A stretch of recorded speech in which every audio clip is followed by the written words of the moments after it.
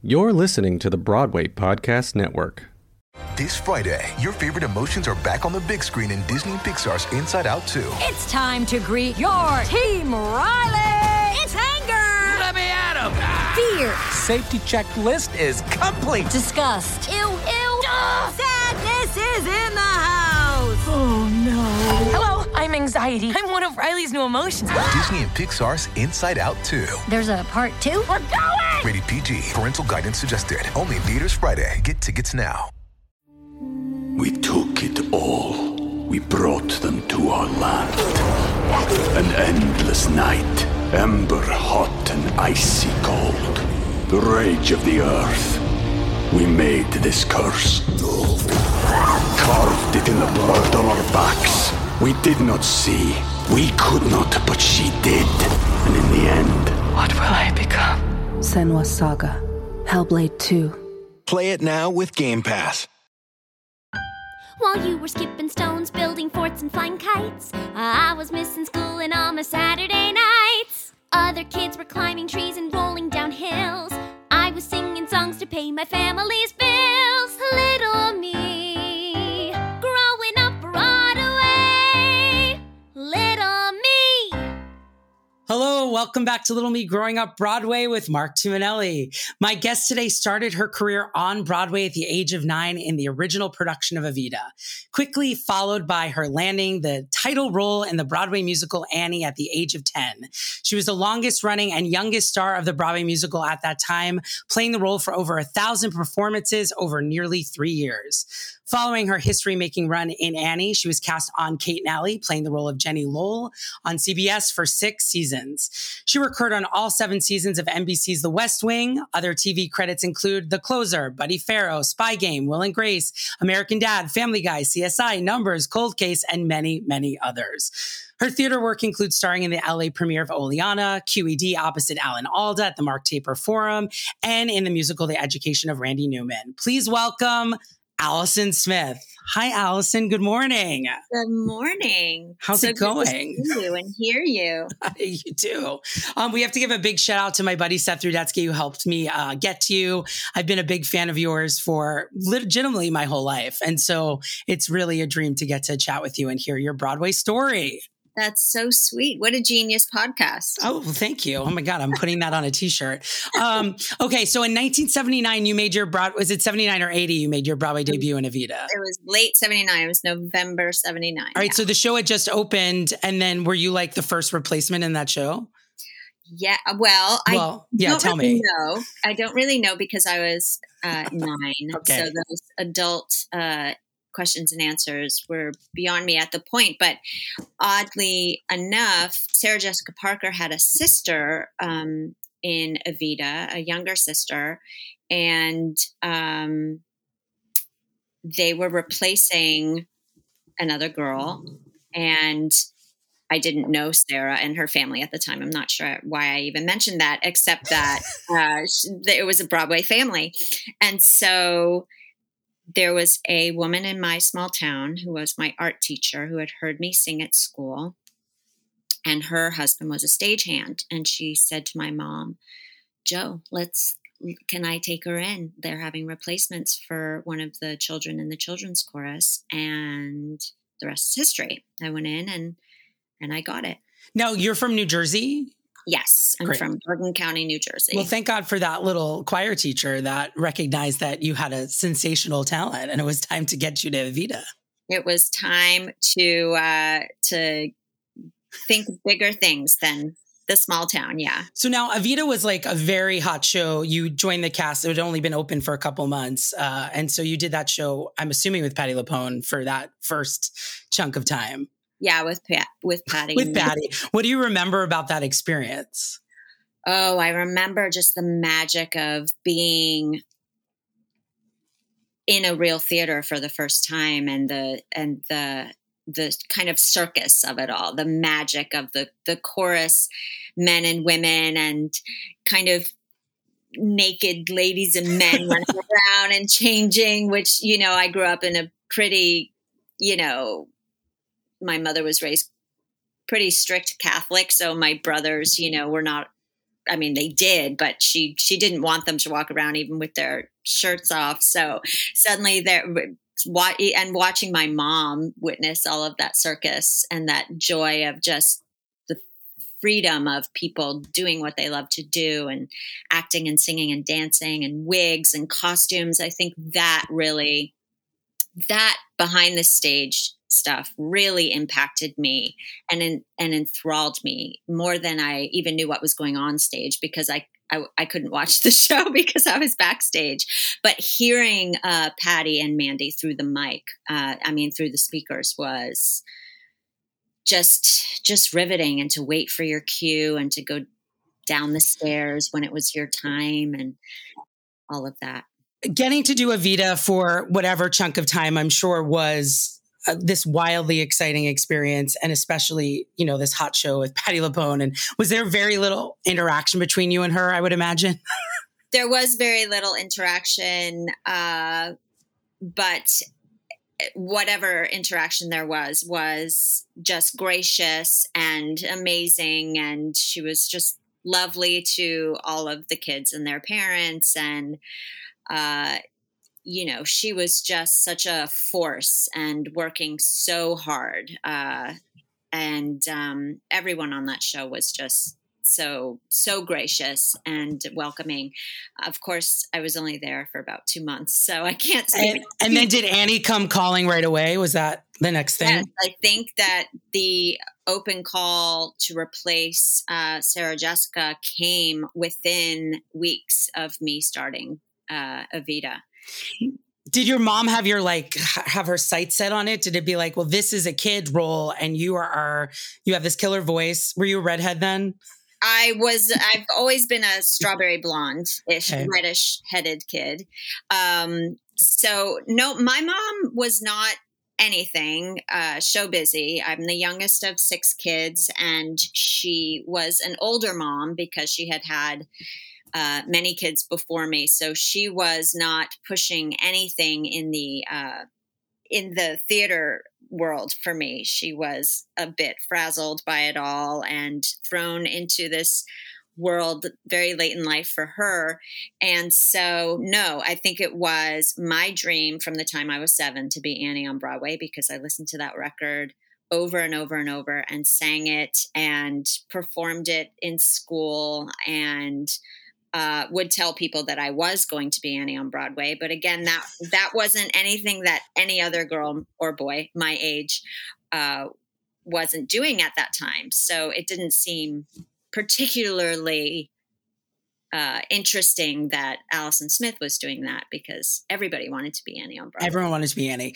So what do you remember about going to the open call for this, search for the Annie? Now, this show had been running for a couple years, was a very, very big hit. And so I'm sure there was like a billion kids there. There were 1 million kids there. It was cold. It was December. Long lines outside the theater where you had to wait. And what I remember mostly about the first, certainly the first one, was you got measured for your height pretty immediately. And if you were over, I think it was probably like 4. Yeah. 4'10" used to be like the thing. Everyone had to be like 4'10" or under. I think, and I was very small. And so, but I remember just that, taking off your shoes and being measured, and then sort of herded into a different group to sing Happy Birthday. Okay. And then do you remember feeling like, oh, they're watching me? Was there a moment where you're like, I think that I'm going to be Annie? Like, when did that start to happen? That probably didn't really happen until the very last time they had me sing. As far as the nerves, I think I had a sort of natural born confidence and probably delusion to thinking that, oh yeah, this is mine. This is just, my calling, and I've got this. And nerves didn't really come in until the 7th callback and the very, very final moment where I had to sing. Up until then, it was all naive ignorance of just, this star-crossed feeling that it was going to be me. So what was your family doing when they were like, this kid's going to probably be Annie? Like, she keeps getting called back.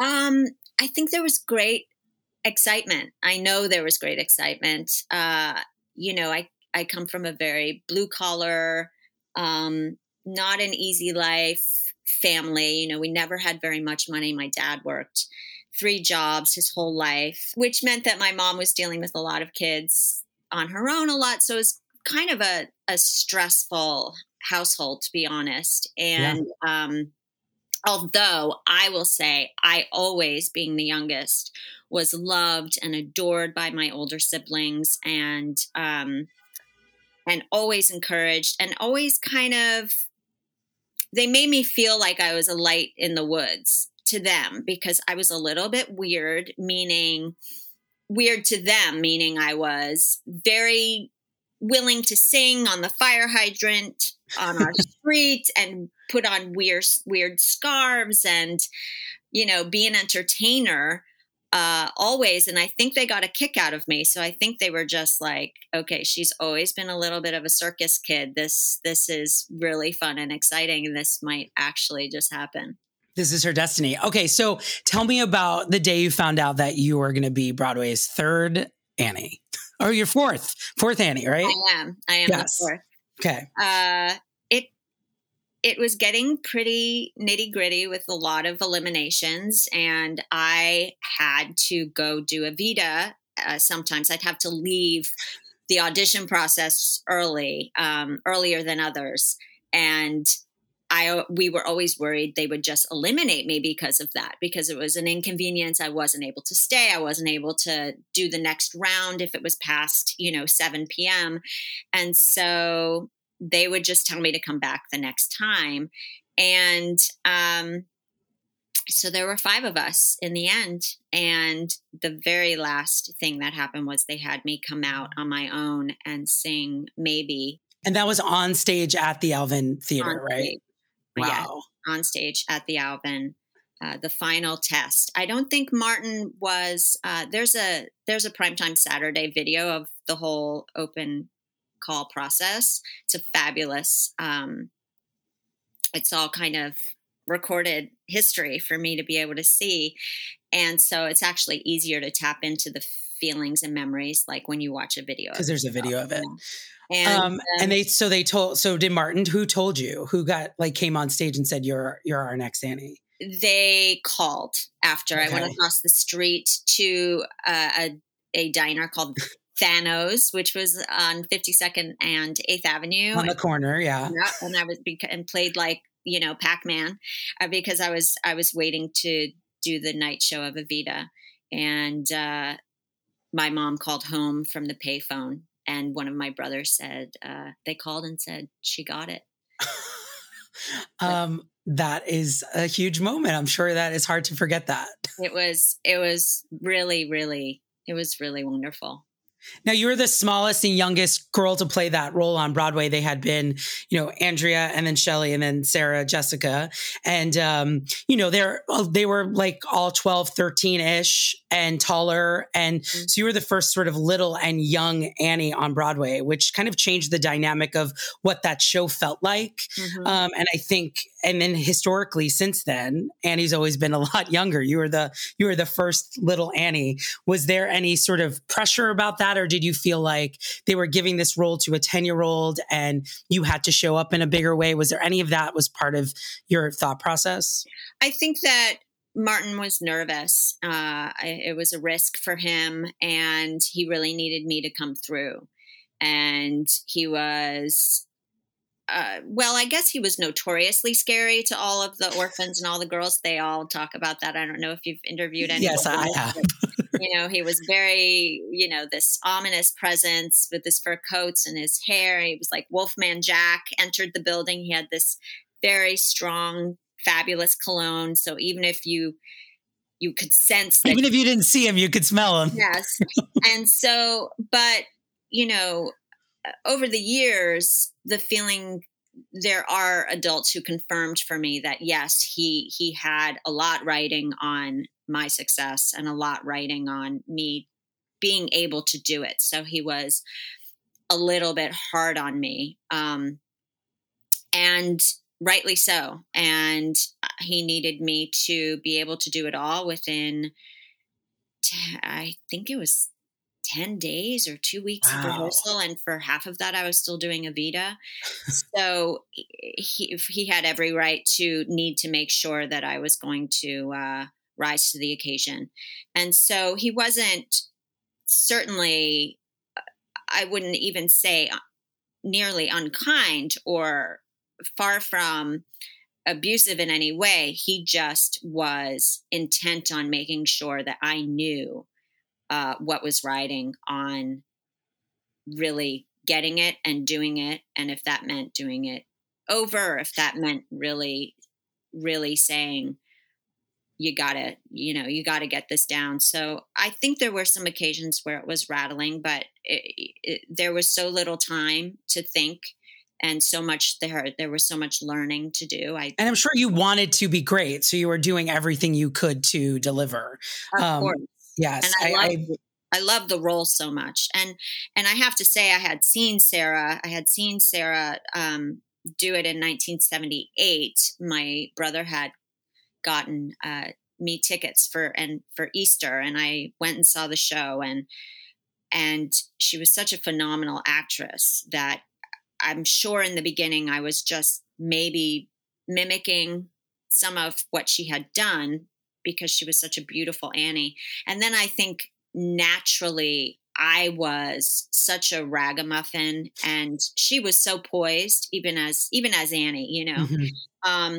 And I just think my natural attributes and kind of unpoised ways fit being Annie so naturally that I think that added to my performance in ways without me really trying. Was there anything that Sarah Jessica, there's like a very famous photo of her like handing it over to you.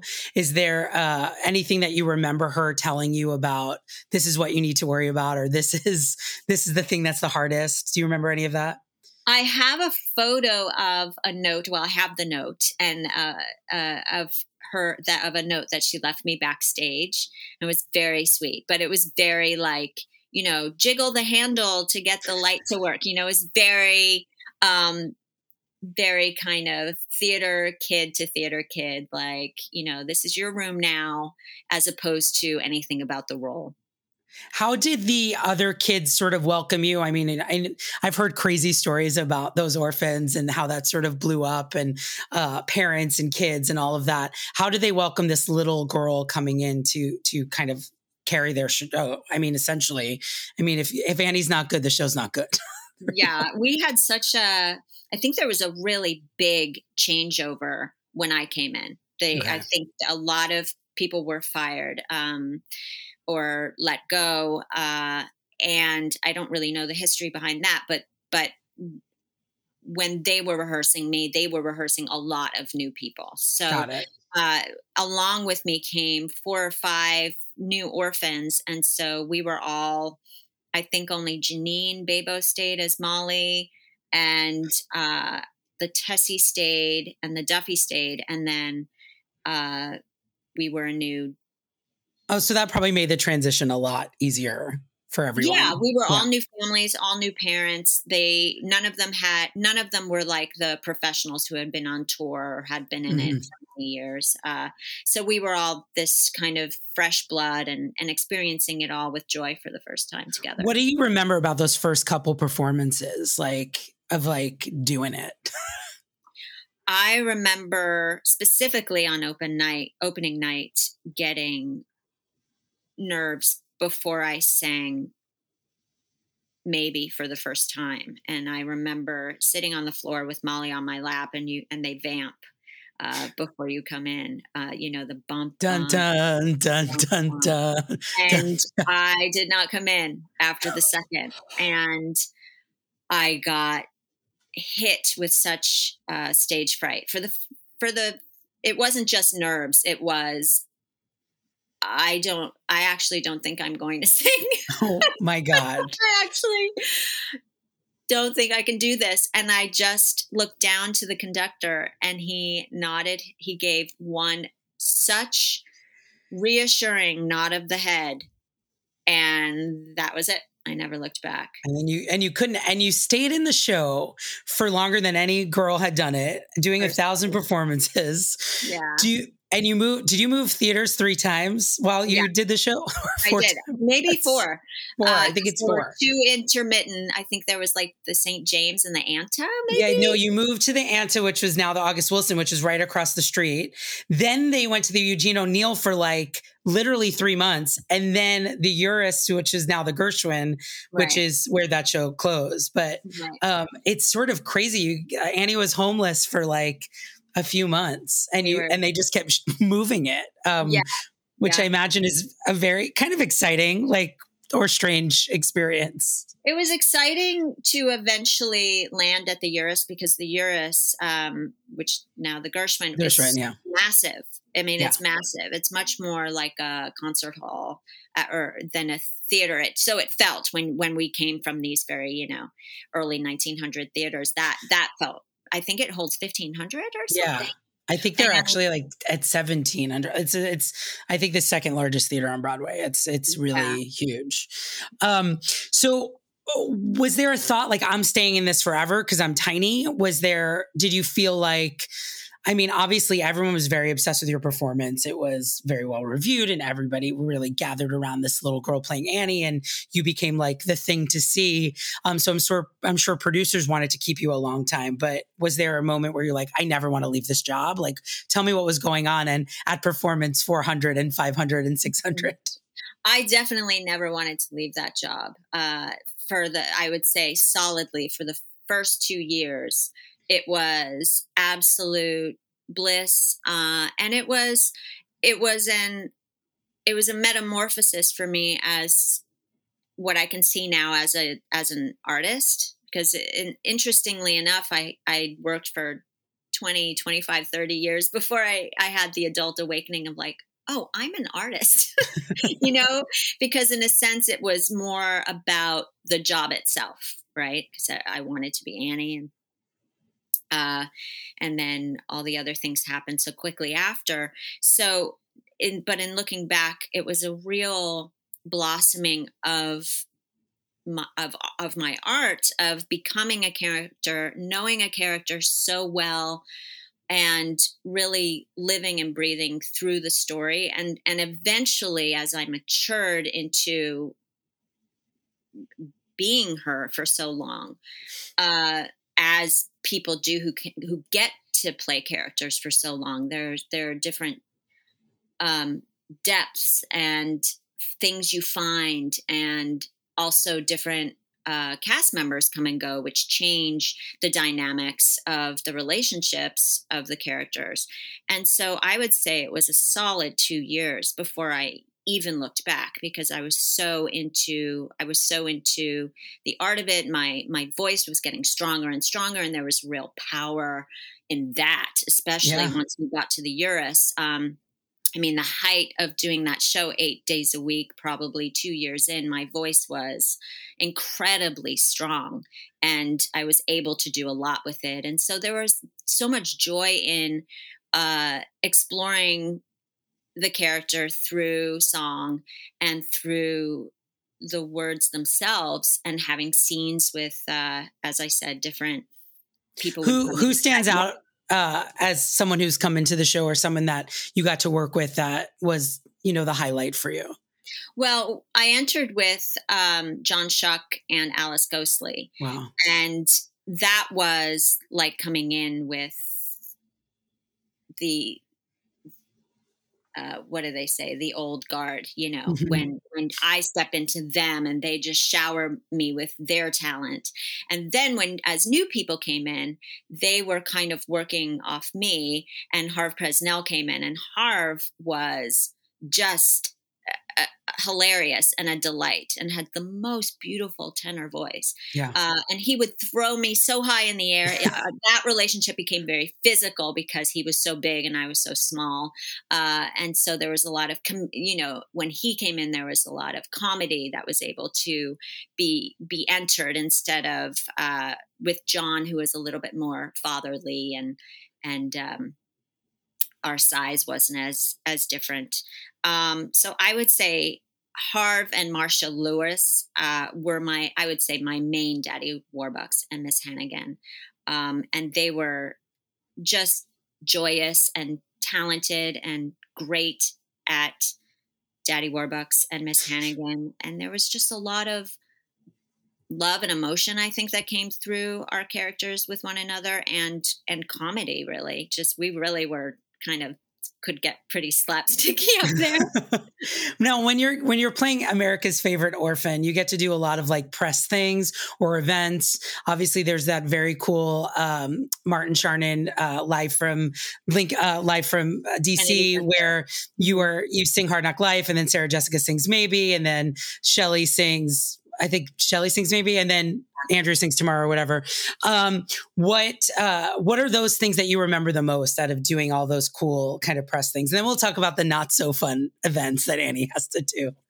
Well, I always remember when I was with Andrea and Shelley and Sarah, because I just was always so nervous. They were older than me. They were, they had I was just this scrawny little kind of scrappy kid, and they wore pretty dresses and their hair was done. And they were like teenagers, like it's like Andrea was always in a cool jumper, and they had smoking a cigarette in a jumper. There we go. They had breasts, and I was always just so awkward, and they were always lovely and kind to me. But I think the age difference, especially in those teen years, definitely separated us from me feeling a little bit like an outsider, but they were always lovely and complimentary. I just, 15, 16, 17-year-olds don't necessarily want to hang out with like an 11-year-old. Yeah. You did this really cool thing that is on YouTube. It's like Doug Henning. It must be like Circus of the Stars or something, where Andrea goes into a tube singing Tomorrow and you come out finishing Tomorrow. Yeah. It was actually a Doug Henning magic TV special. Yeah. Oh my God. Were there other things that stand out to you as being weird, fun Annie promo things you got to do? And we're still in the good category. We're still in the good. We're going to the bad in 5 seconds. Everyone stand by. The Macy's Thanksgiving Day Parade was always a big deal. It was Thanksgiving morning. My mother's cooking for the whole family, trying to get turkey on the table, and yet, having to get me in the city by some ungodly hour to 4 a.m. to be at Macy's. Yes. It was funny. One of my brothers was a police officer in the town I grew up in, and I, was working all those years. And I remember on Thanksgiving Day, it was like, I would go do the Macy's Thanksgiving Parade. He would go do, his shift. And then I'd come in with my hair in pins from having worn the wig, and he'd come in his police uniform, and we'd sit down and finally have things. Everybody was waiting for us to get back to eat. That's a sitcom. Can we write? You need to write that for yourself. I actually did write it. Okay, great. Good. Well, I'm going to try to make it happen. Let's talk about some of the stuff that wasn't great. You mentioned on a 2020 interview that, you were getting lots of requests to do very big things for a lot of money, and your mom would say yes to it, because how do you turn down, $15,000 or $20,000 to sing at a party? Yeah. So tell me about some of those things that were less exciting, that, the dark side of fabulous, as we might call it. Yeah. I would never use the word dark relating to anything. I would just say that, we were talking about how long did you want to stay? When did you want to go? I would say before I left, I think it came up in my head. I think maybe we were down to like kind of 6-month check-ins. Like, do you want to stay another 6 months? Do you want to stay another 6 months? And I think maybe 6 months before I actually left was the first time I considered it.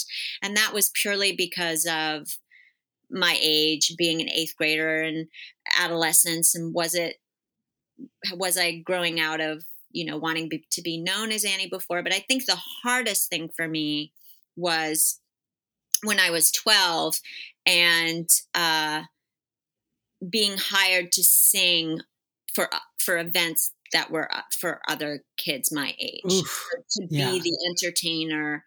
It was a little scarring, I have to say. And I wouldn't call it dark. I would just say for a adolescence level of never wanting to feel different or never wanting to feel humiliated, that felt a little humiliating.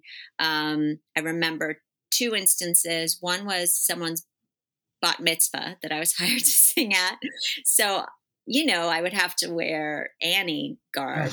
And everybody was all jazzed out in their bat mitzvah stuff. And I was, and you're with your age. They're like a year older than you. Yeah.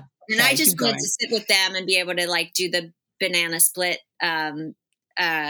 bar and make myself a sundae. But I had to perform for them. So that was hard. And like a performing arts camp, I think same. I was in the entertainment and I'd never been able to go to sleepaway camp. And I was like, I want to kind of spend the night here and jump in the lake. So I would say that around when I was around 12, those were the things that were starting to become a little bit more of an internal conflict for me. Yeah.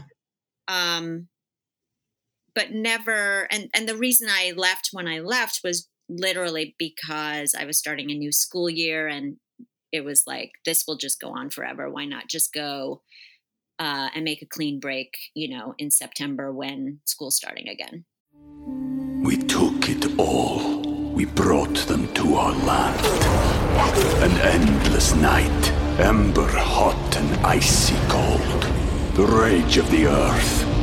We made this curse. Carved it in the blood on our backs. We did not see. We could not, but she did.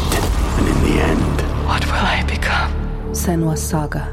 Hellblade 2. Play it now with Game Pass. With Lucky Land Slots, you can get lucky just about anywhere. Dearly beloved, we are gathered here today to... Has anyone seen the bride and groom? Sorry, we're here. We were getting lucky in the limo and we lost track of time. No, Lucky Land Casino, with cash prizes that add up quicker than a guest registry. In that case, I pronounce you lucky. Play for free at LuckyLandSlots.com. Daily bonuses are waiting. No purchase necessary. Void where prohibited by law. 18+. Terms and conditions apply. See website for details.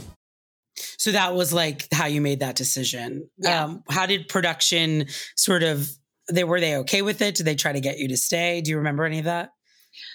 I think, I don't really, because I think my mom sort of dealt with, for lack of a better word, the business side of that. But I think everybody probably agreed if I was going to go, why not start your school year? That would have been 8th grade.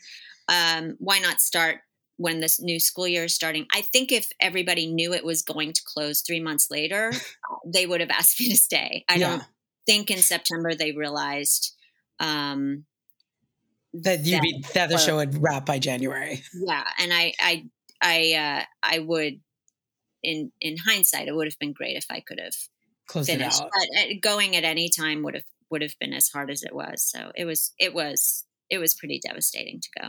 Yeah. And kind of transitioning back to real life is really hard after having that level of success and that much to do. I mean, just to have that kind of schedule for year after year where you're doing 8 shows a week and you are doing this much school and going like that schedule gets you get so used to it, especially as a kid. Sorry. No, go ahead. Well, I was just going to say it's been interesting as a parent. I have 2 daughters and, one of them is already 18. And so throughout many years of her high school years, I would not have an answer to like some things because, or her middle school year, like if they were watching TV, I'd be like, I don't remember ever wanting to watch this much. I was like, yeah, I would literally was the entertainment. I was never no one entertained you. Yes. Yeah. I was never really consuming entertainment. I realized, because by 8:00 every night I was the entertainment. So are either of your kids interested? Are either of them performers? They are not really performers. I mean, the younger one is certainly more of a performer and we'll see. She's still, only 14. But they are not like straight out of the womb, ready to sing and dance and take it on. I will say not because either of them couldn't. And my older one has been involved with stage managing and being on the technical side throughout high school and stuff. But I think that as a parent, you see who your children are, and I think they have other gifts to give to the world that are more who they are. Yeah. But we all love theater. We all love the theater. Now, Allison Kirk replaced you, and I'm sure it was hard to hand over the role to her. Was there anything that you said to her, like, jiggle this, or, this is how you turn the light on? Or were you like, I got to get out of here. I can't handle this emotional, changeover? Well, I don't know if you know this, but Allison Kirk is from the same town that I'm from. I did not know that. And we were in high school together. Stop this. I mean, we were in the same, and she was Kate. She was an orphan. So you kind of knew her going. I think it was my understudy as well. So she had actually gone on a handful of times. So I think that we had already known each other very well to that point. And I probably was not as gracious as I should have been because it was really painful for me to see somebody else do the role, even though it was my choice. But we had already been backstage because she was playing Kate. So, something was in the water in Bergen County because there was another little girl, Martha Byrne, who was also from Waldwick, New Jersey, who played July. So it's very odd. Well, move there if you want to be in the next revival of Annie. All right. So tell me about life after Annie. What kind of things were happening when you went back to that 8th grade year? And were you auditioning for things? And how did Kate and Allie kind of come to you? I was working in New York. I'm sure I was still doing commercials. It was definitely, I do remember definitely come 6:00 every night, not really knowing what to do with myself and kind of boring. Life actually really did seem kind of boring. It's like, oh, what do people do? What do we do? Just sit here and talk to each other and watch television? No, thank you.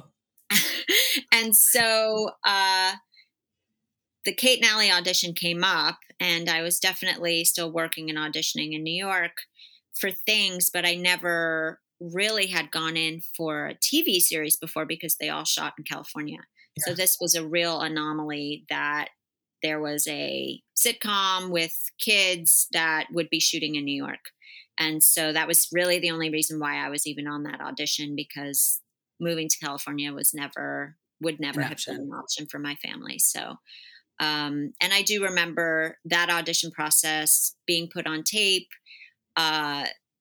playing different. First, I read Jenny's part, then I would read Emma's part, and they would kind of mix and match. And I think actually I was cast as Emma, and Ari Myers was cast as Jenny. Then we got in the room with Jane Curtin and Susan St. James. I might be jumping too far ahead, but no, never. This is magic. They looked at us in the room and our coloring, and they were like, "Wait, you switch over there. Come over here. This is this family." So, anyway, that was the only reason why I was on that audition at all. It was really not usual for a TV show to be shot in New York City. I was very wildly obsessed with the show, but specifically you. And I didn't even know at that point, because we didn't have the internet, that I was like, this girl was Annie. Like, I would have had no idea. But like, my little gay heart just was like very much in love with you. I thought you were the most beautiful person I'd ever seen on television. And I'm telling you the truth, I swear. And then you started singing on a bunch of episodes, and I was like, I couldn't love her more. Like, it was just magic. So tell me about, now learning this sort of whole new world of doing a sitcom, which is theatrical in a way, but it's a totally different medium. Yeah, I will tell you, for 20 years, I worked in a 4-block radius because Evita was at the Broadway Theater. Yeah. And then I went to the Alvin, and then, eventually the Uris, and then the Ed Sullivan Theater was on 53rd and Broadway. And it was a real theater, cockroaches and all. And so we just rehearsed during the week like it was a play. It did not feel all that different. Obviously the camera work was a bit different, but it felt very theater skilled, especially with the comedy of it. And so Bill Persky, I will say, who was the director and kind of our showrunner, mastermind of it all, was just the sweetest, jolliest, bubbliest, most fun dad / grandpa that any of us kids doing that show could have had. And he really set the tone for us feeling like a family. And we did school in the basement, and then we'd like go out to lunch. And it was so real and normal, and nothing like when I eventually moved to California and was eventually on one of the sound stages. I was like, wow, we were so New York. We were just, you'd step out the door and you'd be in New York City with everything that came along with that. It just kept everything so down to earth and real. And I went to my own school every day I could, and I commuted back to Jersey every night. So it was just very homey. It was a real second home. And for my dad had moved out, and my parents separated when I was 11 during my run of Annie. So in many ways, it almost felt like my first home. Wow.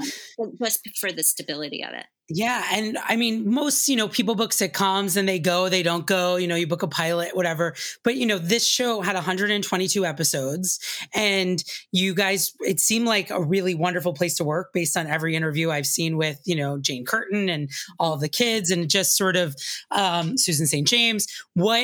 Tell me about sort of what the family dynamic was between all these, sort of two moms and all these kids. Did we mostly get along? Did we have, periods of, I can't stand these people? How did that go for you? We all get along. And Ari Myers, we were the exact same age. I think we're 6 months apart. We were sisters. We just were sisters. And it was whatever came across on the screen was probably exactly what was happening behind the scene. She was this New York City kid who was cooler and more urban. And I was from this big family in the suburbs. And I think those dynamics came across, and she was my we would work all day and then go home and talk on the phone until 2 a.m. We were just real teenage best friends moving through adolescence and life together. We never talked about work. We did what we did, and then, saw we had a break and would try to go roller skate down to 8th Avenue before, we would miss our next scene. And Freddie Kohler, who played my brother, felt very much like our little brother, for better or worse for him, because he was, I think, 8 when we started. So yeah, we probably should have paid more attention to him. But that would have been outside the dynamic of what was happening on Kate and Allie, which is like this poor kid who had no bestie. It was like you two girls and then this boy running around, which was very charming. So obviously there are things that happen in sitcoms that, like sometimes are like when you're a teenager, like, I don't want to do this. Did that come up ever where you're like, I don't want to film this kind of episode, or I don't want this storyline? Was it, do you remember anything like that coming up? Mark, I feel like the fact that you were watching TV and somehow were drawn to me and loved me, that your words, not mine, is astonishing to me, because that period, the Kate and Allie period for me felt, besides all the love around me, and maybe not the first year or two, but the most awkward, physically awkward. I hated wearing all the preppy clothes because I wanted to look cool and feel pretty and be pretty. And I did not think of myself as pretty those years. And wow. So that was really hard to wear clothes that made me feel kind of worse. Mm-hmm. I remember the poor wardrobe department, but you don't rehearse 4 days or 4.5 days in your wardrobe, but come tape moment when I had to put on those clothes, the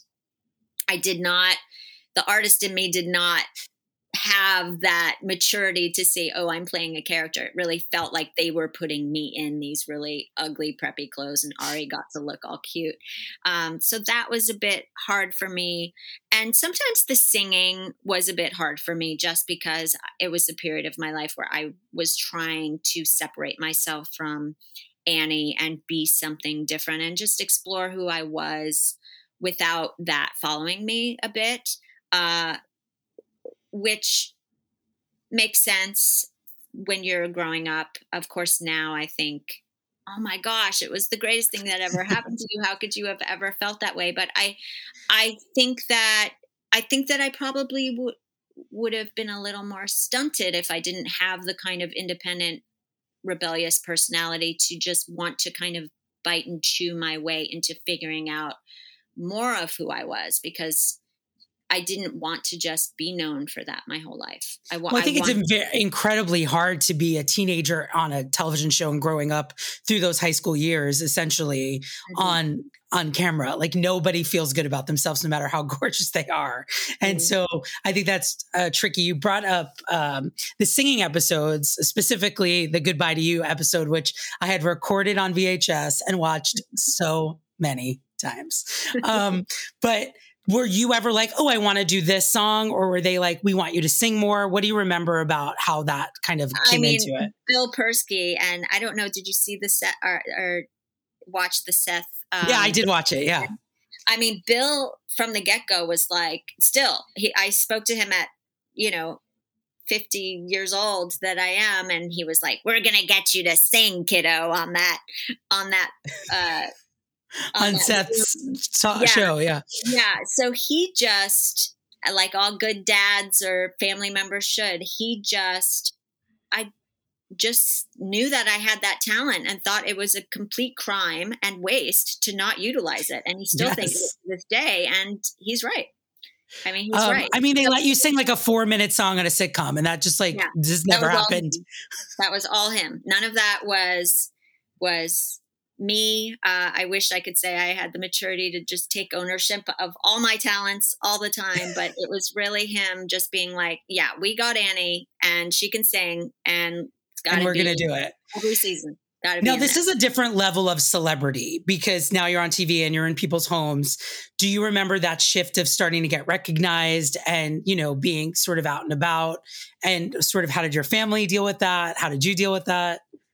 Yeah, I remember, again, we had the luxury of being in New York City and no one really caring as much. You hit the streets just like everybody else. But when I would go back home to Bergen County and go to Paramus Park, the mall, and have teenage kids who didn't know me follow me around, and they're not kind. Teenagers aren't kind. They're not known for being sweet. Oh, she's so much prettier on TV, and they're just kind of, bullying you a bit. And luckily I always had my tried and true friends with me. So those things were hard, just the awkward teenage years. And then I think that there's a way in New York City, or just people who are known in general, where you can kind of walk the streets. Certainly in New York, you can walk the world kind of showing yourself more. And I don't mean externally being showy. I just mean, or you can kind of go in your hide mode. And I remember being in New York and just being just being a woman, being street savvy those years in New York City anyway, or a young woman, just kind of how to just mix in with everybody else is basically what I did. But I did go to NYU while Kate and Allie was on. And I don't know. I think at that point I was just like, this is who I am. What are you going to do? I work all day. I go to school in the morning. I go to school at night. It was just after doing it for probably 10 or more years at that point, I was just who I was. Had a lot of years of work under my belt by that point, And I'm sure after like 6 seasons of a sitcom, it's a hit. It's really hard to close that chapter. What do you remember thinking of, like, what do I do next? How do I let the industry know that I'm here and I'm not just this girl that you've watched grow up on television? Yeah. Well, what happened for me was, when we finished Kate and Allie, I would imagine it was in the spring, because we usually always finished around March or so and finished around spring. I finished out my sophomore year at NYU and got a job in Los Angeles that summer, and I think I'd only been to LA once or twice before for Silver Spoons in 1982, I believe, or one, and then maybe some Annie tour or something. And so I did some after school special in LA, and I got there and it was summer and I smelled honeysuckle and night blooming jasmine for the first time. I was 19 years old. So it really was a solid 10 years of working and commuting to work every day, my whole life. And I saw other kids my age. First of all, it's Los Angeles, so everything is like sunnier and softer, and brighter. And I saw kids my own age kind of doing college age, hanging out and having parties and being social. And I got invited to a party in LA by Ricky Lake, who was an old theater friend from New York. Yes. Who was living in LA at the time. There was kind of a New York crowd that had sort of moved to LA by that time. And I went to this party and I said, I don't think I'm going back. I don't think I'm going back. I called my mom and I said, yeah, I actually don't think I'm coming back. She was like, what? So that was a moment for me. I mean, California, I feel like I'm like Joni Mitchell talking about my Laurel Canyon days, but it really was that for me. It really was this shift of, I've had a really intense 10 years of my life and I've never stopped. And I think I'm going to just slow down a bit. I was still working. I got an agent there. I didn't know anything else. I didn't feel like, oh, you know what? I want to be a dentist. But there was definitely a reevaluation, which I think was the greatest, most important thing for me, was to just make sure I wanted to continue to do what I was doing, that I loved doing what I was doing, that I was good at what I was doing, that I wasn't, I'd never been to an acting class before. Wow. Which is crazy to think it was going backward. I didn't even study art or film or writing at NYU because I was so engrossed in doing it that I thought I should learn something else about the world. So I took, humanities and literature at NYU at Gallatin, kind of creating my own schedule. And so I went to acting classes and I rediscovered doing scenes and theater pieces that I had never been exposed to, or studied Shakespeare and all these things on my own. I'd never re-enrolled in, I think I took some UCLA classes for a while and in different subjects like photography. And it was just a real explosion of freedom and independence from my mom, who had been, my obvious guardian all those years and had been commuting with me. And so it was kind of the greatest thing that ever happened. It was the beginning of the next chapter for me. And you kind of don't stop. I mean, you book guest star, ER, Providence, X-Files. And in 1999, you booked this role on The West Wing that I'm sure was a game changer for you as far as, being back on a major series that you're on, often. Yeah. I'm sure that was very affirmative. Like, this is what I'm supposed to do. Yeah. I mean, I had a really, really long, good run in television. I played, I did all the good guest spots. You did all the shows. I cried everywhere. And The West Wing, and I did theater, which was great in LA, fully different experience, but made me feel like I've always felt like I was a theater actor. So sustaining that and continuing that as much as I could there was important to me and very satisfying. I mean, there was not an audition that I wanted more than the theater auditions I went on. And if I got them, it was more satisfying. And there were things that I didn't get too, and experiences that I had, one of my most famous in my mind things that I didn't get was the Bette Midler version of Gypsy, TV version of Gypsy, where it was between me and another girl, the girl who got it. I think it was Cynthia Gibb. to play Louise, yeah.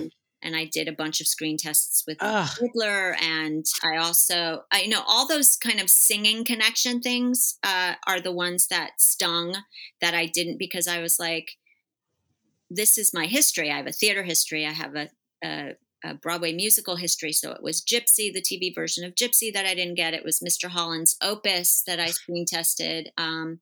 There's a student in that who sings that I didn't get. I mean, now I'm just going to list all the things I didn't get. I don't know if you know this as well, but I got the original revival of Tommy that was going to Broadway when I was around this time, when I had first moved to LA. I got the role of Sally, and right when it was starting in La Jolla and then going to Broadway, and I turned it down to do a Friday the 13th movie. Oh my God. Because I was like, I've done Broadway before and I've never done a movie before. My mother was like, I think you're making a terrible mistake. It's a horror movie. I was like, yeah, but I've already want to do it before. So, clunky. All right. Well, it all worked out. Look at you with nearly 100 IMDb credits. You've killed it. You've been on everything. I love when I see you on my television. It makes me so happy. And I love that you're sort of, you're always coming up with things, and it's kind of incredible. And when you think back of that kid in 1979 in Evita, what do you think she would think of all of this? That's wild to me. Oh, I just feel so, I've really, I'm a writer as well, and I'm finishing a novel right now, and I think what's so interesting is how I'm just so lucky. I mean, it's all this just been so star-crossed and fortunate, and I've been on, in one of the greatest Broadway shows of all time, playing the role in it. Kate and Allie was this incredible 80s sitcom experience. The West Wing is certainly another incredible, you can't beat being on cannot. a Sorkin TV show. And so I guess what I realized is that I was born an artist. I've always been an artist. I love to sing. I love to act. I love to write. I love comedy. I love drama. And I'm just, an empath, and I love stepping into expressing how other people feel, or feeling how other people feel, whether it's through singing or writing or performing. So I guess in hindsight, I think it's kind of a miracle that by 9 years old, I was already doing that. I think it's amazing. Yeah, go ahead. Yeah. I mean, I think I'm just so blessed. It's pretty incredible. Now, before we do quick fire questions, or before we wrap up, would you do another Broadway musical? Is that something you look at, you pursued, you go in for, what's happened? I need you on Broadway, Alison Smith. I would love to be on Broadway. I would love to be on Broadway in a play or a musical. I just moved back to the New York area, so I have my eyes set on that. Mark, hold me to it. I think it's going to happen. I think you need to play Cynthia in Dear Evan Hansen, which is I thought that when I saw it. Okay, so I'm sending it out to the universe. Okay, I love it. It's happening. All right, are you ready for our quick fire questions? I think so. You're just going to go with your first thought. Don't overthink it, okay? Your first audition song. Something from The Sound of Music. Great. First Broadway show you saw. Annie. Something you have turned down that you had second thoughts about, which we're going to say might be Tommy. Yeah, Tommy on Broadway. Okay, fill in the blank. Jane Curtin is? Hilarious. Artist you would like to work with that you haven't? Brandi Carlile. What revival of a musical would you like to star in? Oh, well, I always wanted to play Maria, but I'm way too old now. Gypsy. Great. Who do you talk to most from your Kate and Allie times? Ari. Go to album for a car trip. John Mayer, Paradise Alley. Paradise Alley. a musical that you still listen to. Sound of Music. Have you ever watched footage of you playing Annie? Like I'm going to say in the last 5 years. Yes. Okay. It's up there. I mean, you got most of your show on YouTube, which is amazing. All right. Who has been your favorite on-screen co-star? I have to say I love Frank Whaley from Buddy Pharaoh. We had a blast. All right. If they made a musical of Kate and Allie back in the day, who would Patti LuPone play? If they made a musical of Kate and Allie? Yes. And Patti LuPone has to be Kate or Allie. Who is she? Oh my gosh. I'm just leaning towards Susan because I think that's the right choice. Yeah. A little. Yeah. Can you name 2 Real Housewives? Absolutely not. I've never watched it. Ever. That means you're a classy lady and I like you. But I love the Housewives. All right. Who is your favorite Muppet? I wasn't a Muppet person. I can't get over this. I'm so sorry. You know, I was working. I'm telling you, there are so many like black holes in your memory of things that you should know. That I literally missed. I took photos with Kermit and Piggy. I knew that then. We'll go with Kermit or Piggy. Okay. Were you ever offered Eponine in any production of Les Mis? I was not. That I know. I can't imagine. I may have been, but you can't remember. If the only reason I wouldn't have done it is because I was busy. Is because I couldn't, because I would have loved to have played that. Are you into true crime at all? No. Okay. Well, no. I'm a little bit of a scaredy cat. Right. Reading the newspaper is enough for me. It's terrifying. And if you could go back in time and see any Broadway show, any decade, any performance, what would it be?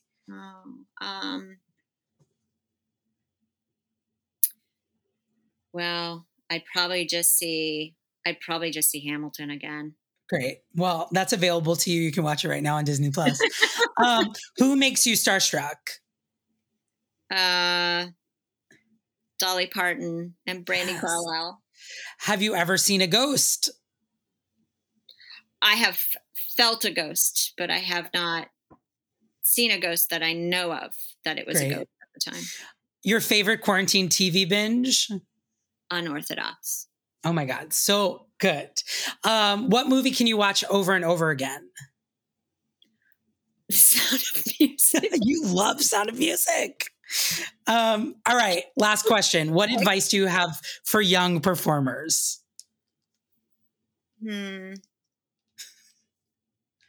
it for yourself. Sing for yourself. Feel what that character would feel, and don't just be in your body. Don't even think about doing it for anybody else. Allison Smith, I love everything about it. You are a delight. This is such a dream for me to get to chat with you. And I can't tell you how much I appreciate you coming on the podcast. Tell the people where they can follow you and find out what you're doing and what's next and your dates that you're going to be starring in Dear Evan Hansen, which we are sending out to the universe. Well, you can find me on Instagram at Allison Smithogram. And I guess that is that's the way. That's the way. That is the way. I've been putting a lot of old stuff up there, some vintage photos. Yes, we want all the vintage. And we'll post some vintage photos on the Little Me podcast Instagram as well, because you are a magical theater child who grew up to be such an incredibly talented adult doing the thing that you were born to do. And there truly is nothing better than that. So thank you so much for joining me today. I hope that you had fun, Allison. Thank you for creating the podcast for a specific niche of who I am. This niche. And everybody at home, you could follow us at Little Me Podcast on the old Instagram, and follow me, Mark Tuminelli, at Mark Tuminelli on Instagram. And make sure you subscribe to Little Me, rate and review, all that fun stuff. Allison, I can't wait to see you on Broadway or run into you in New York. I'm always going to be your biggest fan. Thank you again. Mark, I love you. You're the best. Bye. Bye. Thank you, listeners. This podcast is produced by Alan Seals, Dory Berenstein, and the Broadway Podcast Network, and edited by Derek Gunther. For more information on the Little Me podcast, go to bpn.fm/littleme. And follow me on Instagram at Mark Tuminelli or on Twitter at ThatTuminelli. And for more information on workshops, classes, and everything Broadway Workshop, go to BroadwayWorkshop.com. Thank you for listening. Have you ever wondered how your favorite performer actually feels? Well, here's your chance. Welcome to The Quiet Part Out Loud with me, Bobby Steggert, Broadway actor and now a therapist to a whole host of Broadway creatives. Part interview, part therapy, this is not your typical podcast. We'll go right to the heart of things with some of your favorite artists, what they still struggle with, what lessons they've learned, what they haven't figured out yet. There's enormous power in saying the quiet part out loud. Are you listening? Judy was boring. Hello. Then Judy discovered ChumbaCasino.com. It's my little escape. Now Judy's the life of the party. Oh, baby, mama's bringing home the bacon. Whoa, take it easy, Judy. The Chumba life is for everybody. So go to ChumbaCasino.com and play over 100 casino-style games. Join today and play for free for your chance to redeem some serious prizes. ChumbaCasino.com. No purchase necessary. Void where prohibited by law. 18+ terms and conditions apply. See website for details.